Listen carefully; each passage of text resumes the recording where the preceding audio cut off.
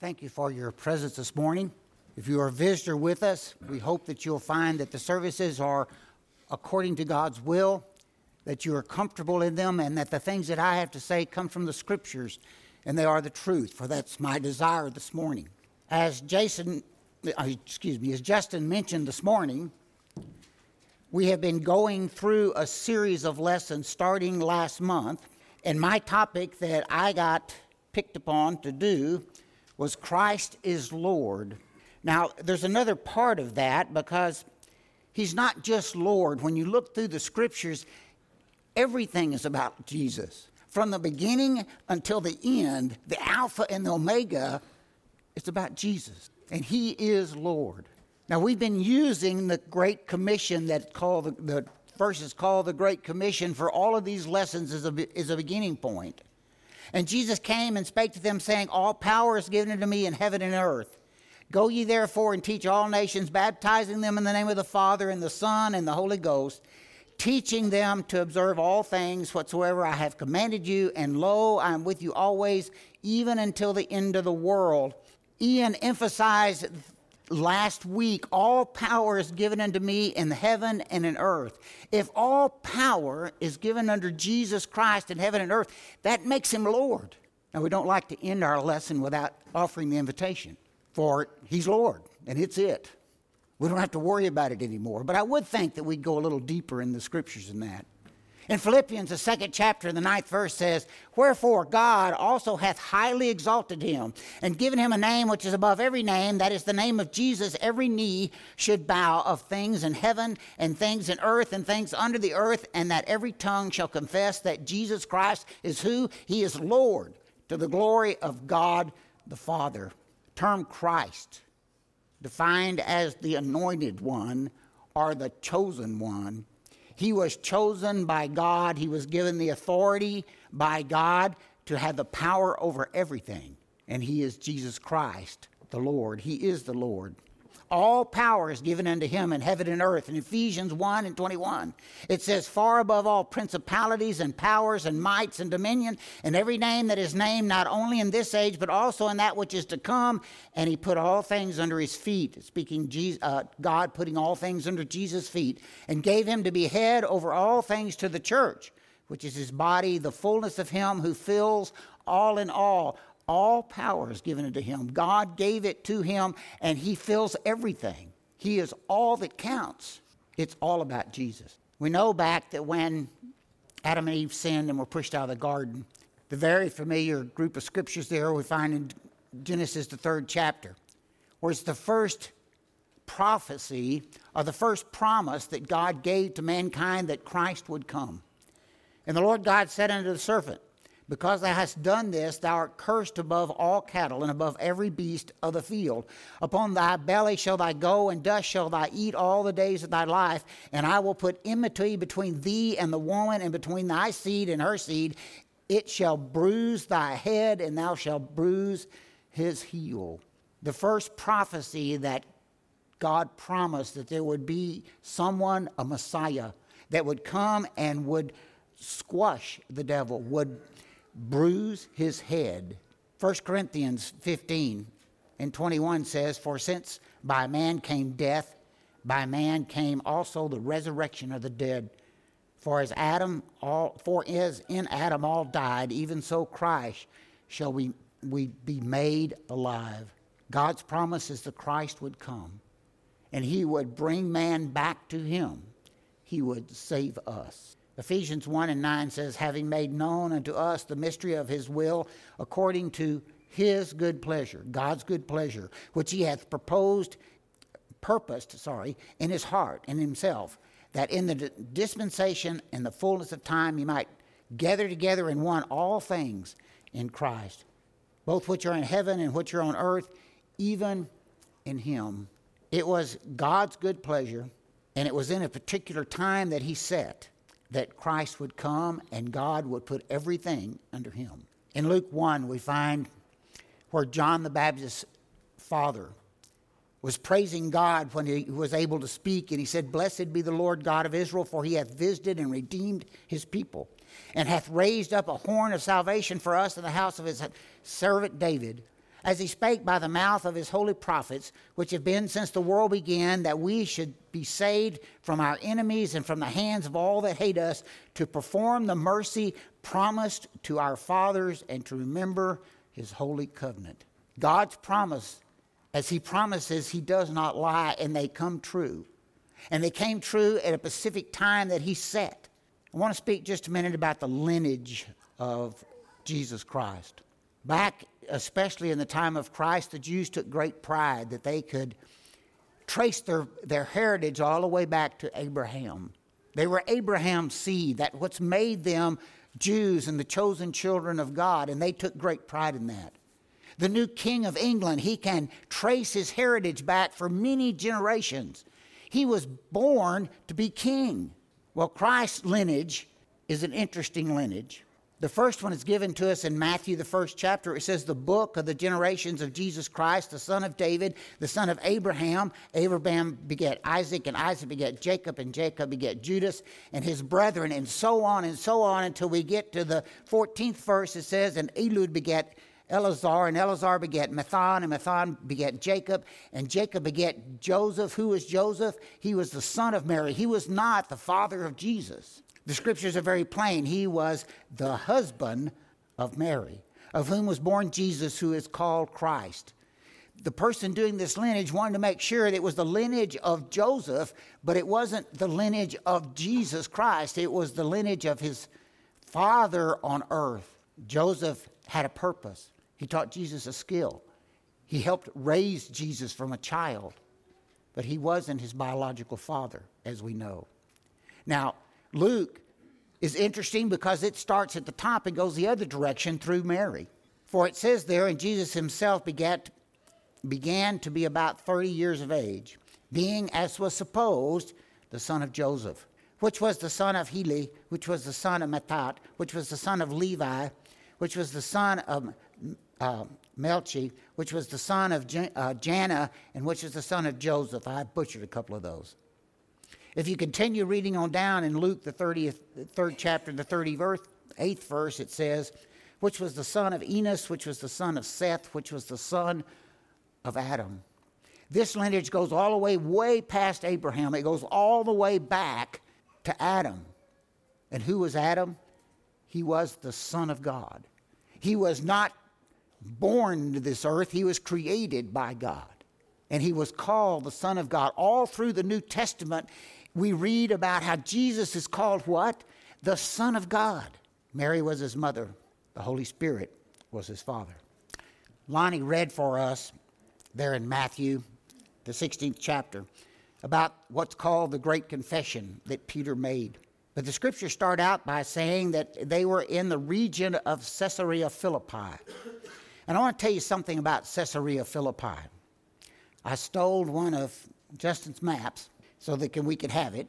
And here is Caesarea Philippi. It is in the very northern part of the promised land when Joshua came across the Jordan River. It's way up here. Jesus spent most of his 3 years in Capernaum, which is here, round about the Sea of Galilee. It's 40 miles from Caesarea from Capernaum to Caesarea Philippi. It wasn't an afternoon walk that let's go walk out here and we'll talk a while. There had to be a reason why he went 40 miles with his disciples. It was things that Jesus did, and the scriptures write down, weren't happenstance. They had a purpose. We know that. I'm going to back up one slide. The both places where this is mentioned, Matthew 16 and Mark 8, says there where Jesus came into the coast of Caesarea Philippi. And there in Mark 8, and Jesus went out and his disciples into the towns of Caesarea Philippi. Caesarea Philippi was a town, but it was also the region, the area, and there were small communities evidently that was like, these are the towns of Caesarea Philippi. Just like if someone says, where do you live? You say, I live in Houston. Well, that might mean they live in Katy, or they might live in Pearland, and there are 15 other little towns around Houston, but it's in general the area of Houston. Well, in general, it was Caesarea Philippi, the area around the city. Now, let me tell you about the city. The city was a pagan city. They worshipped a god called Pan, P-A-N. There was half goat and half man. Their religion was one of drunkenness, a debauchery, immoral immorality, sexual immorality. Everything you could think of that's evil is what they worshiped in this town. There wasn't a faithful Jew anywhere that would come within miles of Caesarea Philippi. But what did the scriptures say? Jesus was there. His disciples were there. Now, knowing that little tidbit of information, let's read again the confession. Jesus said, "But whom say ye that I am?" And Simon Peter said that thou art Christ, the Son of God, the anointed one. Jesus said unto thee, that thou art Peter, upon this rock I will build my church, and the gates of hell shall not prevail against it. They were in an evil country. They were in an evil place. People that were worshiping idols and deities, doing all kinds of what we would call evil things. And Jesus said, that's not going to prevail against me. The gates of hell will not prevail. The beautiful words that we find in John, the 1st chapter, where it says, "In the beginning was the Word, and the Word was with God, and the Word was God, and the same was in the beginning with God, and all things were made by him, and without him was not anything made that was made. In him was life, and the life was the light of men. And the light shined in the darkness, and the darkness comprehended it not." The Old English here is hard for me to understand, and I like the Revised Standard Edition that says, "And the light shines in the darkness, and the darkness has not overcome it." The devil, through Herod, killed all baby boys 2 years and under in trying to destroy Jesus. It didn't work. The devil used his own people to crucify him on the cross. A great victory for the devil. No, it was God's plan. And the victory came when Christ raised from the dead. We've been reading in Acts of the persecution of the Christians. It says after Stephen was stoned, it spread the gospel, the persecution. They left and they spread out. And what they did, it was multiplying and growing. Darkness had not overcome it. We find that the Roman Empire basically decided to destroy Christianity. They tortured Christians. They killed Christians, martyred Christians, burned Christians. They did it in some cases just for entertainment. You know what happened 500 years after Christ lived on this earth? Constantine proclaimed to the Roman government that the religion of Christianity was now the official religion of Rome. What a change. Darkness has not overcome it. You and I today in modern times, we look out and there's evil everywhere. There's immorality everywhere. There are things out there that can discourage you from being a Christian. But we need to remember that darkness has not overcome it and will not. And there's a reason for that. First of all, darkness always fades before the light of the sun. Evil cannot stand up in that which is good and that which is of the Lord, the Christ. 1 John 4:4, it says, "Ye are of God, little children, and have overcome them, because greater is he that is in you than he is in the world." When you get discouraged about the evil around about you, remember that Christ is Lord, and he will always overcome. Be not overcome of evil, but overcome evil with good. Don't get discouraged because of the evil around us, but instead be good. Look unto the Savior, knowing that he is the Lord, and he will win. Now, we know that the Bible is divided into chapters and verse, but that's done by man. And when these men wrote these books, in this case Matthew, it was a continuous reading. And we find there in the 16th chapter where we have Peter's confession that right after that in Matthew, the 17th chapter, it says, "And after 6 days Jesus taketh Peter, James, and John his brother, and bringeth them up into a high mountain apart." Now I said they were 40 miles from home. It says 6 days later they went up into a high mountain. We don't know which mountain it is. But from Caesarea Philippi is the foothills of hills, steep hills that go all the way to Mount Hermon, which is the highest mountain in Israel. These hills are extremely steep. I've seen some of them. They're very much peaks. You might call them small mountains, but they're like this. They're not flat. And there are lots of them. Today, in modern days, there is no roads to speak of. There's no people that live there to speak of. It's wilderness. It's deserted because the land is too rough. Jesus took 3 of his disciples out there, and it wasn't a hike. It was a climb to get to one of the tops of one of these mountains, and was to was transfigured before them, and his face did shine as the sun, and his raiment was white as light. And behold, there appeared unto him Moses, Elias, talking with him. Have you ever thought about that? How did the three disciples know that this was Moses and Elias? There wasn't a Polaroid picture. There wasn't a painting that shows the likeness of who these people were. Did Jesus introduce them? This is my friend Moses and Elias. Or did the Spirit give it to them that they knew automatically who this must be? Peter seems to always have to have something to say. And he had to have something to say, and he said unto Jesus, Lord, it's good for us to be here. If thou wilt, let us make here 3 tabernacles, one for thee, one for Moses, and one for Elias. While he yet spake, behold, a bright cloud overshadowed them, and behold, a voice out of the cloud which said, This is my beloved Son, in whom I am well pleased. Hear ye him. Interesting. Those 3 men had been raised as faithful Jews. They believed in Moses. They believed in the law. He was the, quote, the lawgiver. Listen unto what Moses had to say. No, God said, listen to Jesus. Hear ye him. All the way back in Deuteronomy, the 18th chapter. I think Ian used this last week. The Lord thy God will raise up unto thee a prophet from the midst of thee, of thy brethren like unto me. Unto him ye shall hearken, ye shall listen to, ye shall pay attention to. That was Moses speaking to the children. Just a little bit farther down, God is speaking to Moses again, and he says, I will raise them up a prophet from among the brethren like unto thee, and will put my words in his mouth, and he shall speak unto them all that I shall command him. And it shall come to pass that whosoever will not hearken unto my words, which he shall speak in my name, I will require it of him. There's going to be a consequence for those that don't pay attention to what the Messiah has to say, what the Christ that God sent us has to say. I'll require it of them. That means there will be a reckoning. There will be something to be done if you don't pay attention.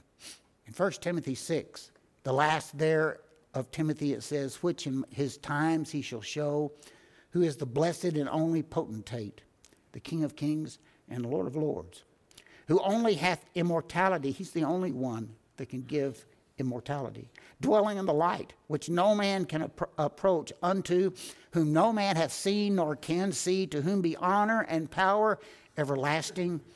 Amen. Jesus said of himself in Mark 13 and 31, heaven and earth shall pass away, but my words shall not pass away. What did God say? I will require it of them. They better hearken. They better understand what he has to say, because he is my Christ. He is the Lord. And what he says is what needs to be done. There's an interesting healing that we find in Mark, the 5th chapter.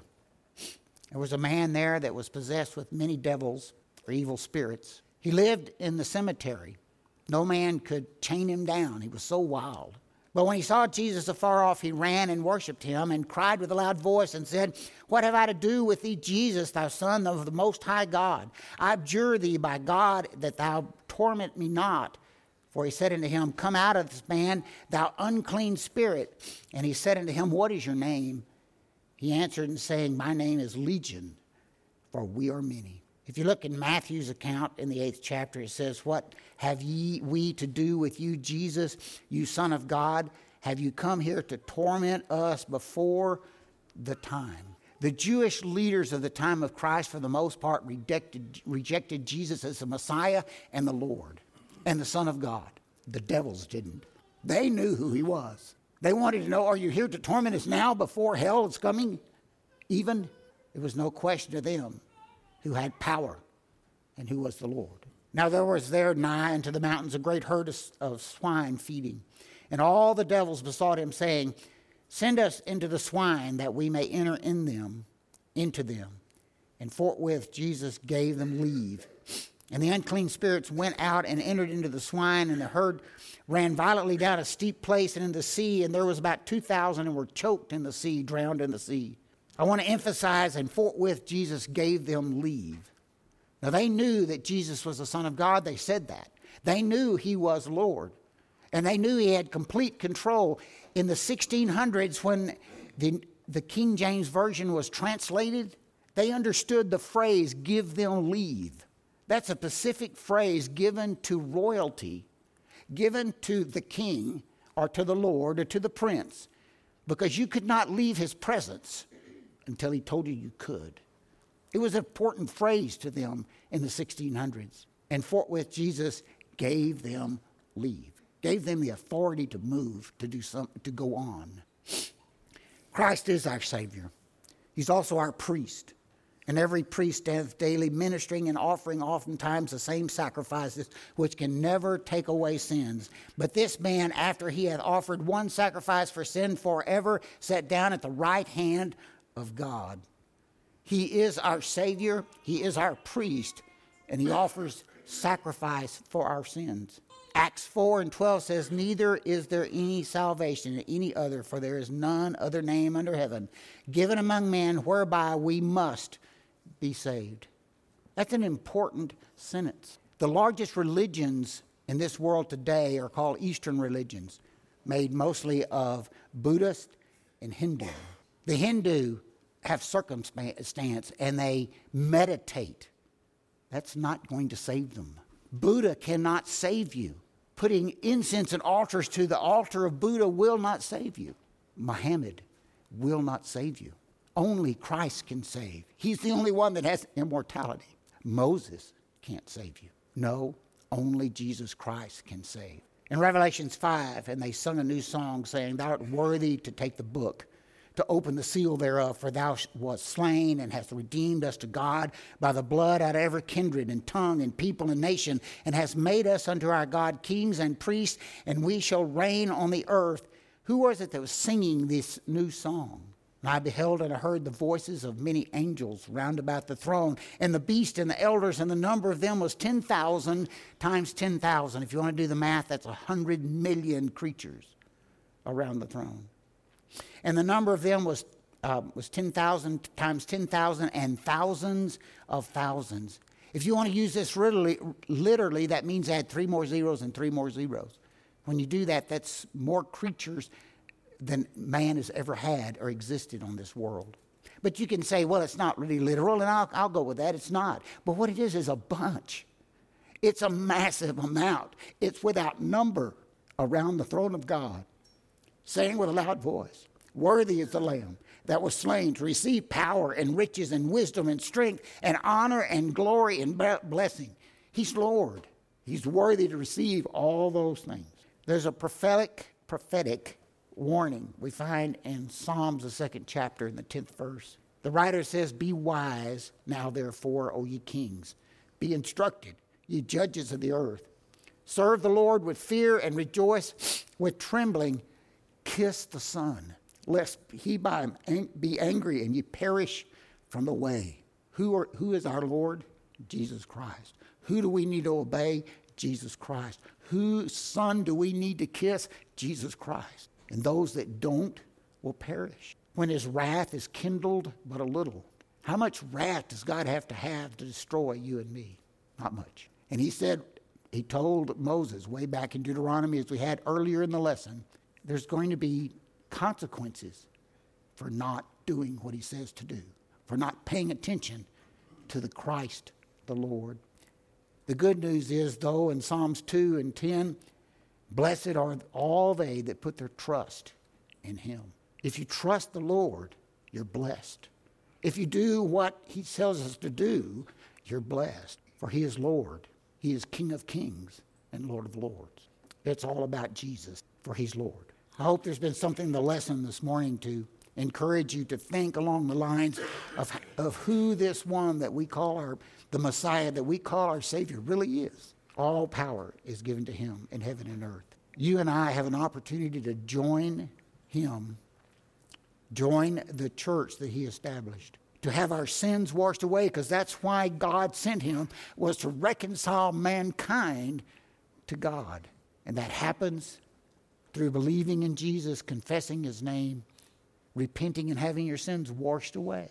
By doing so, we are under the umbrella of the ruler and the Lord of everything. If you're subject to gospel call, we ask you to come as we stand and sing a couple of verses of the song selected.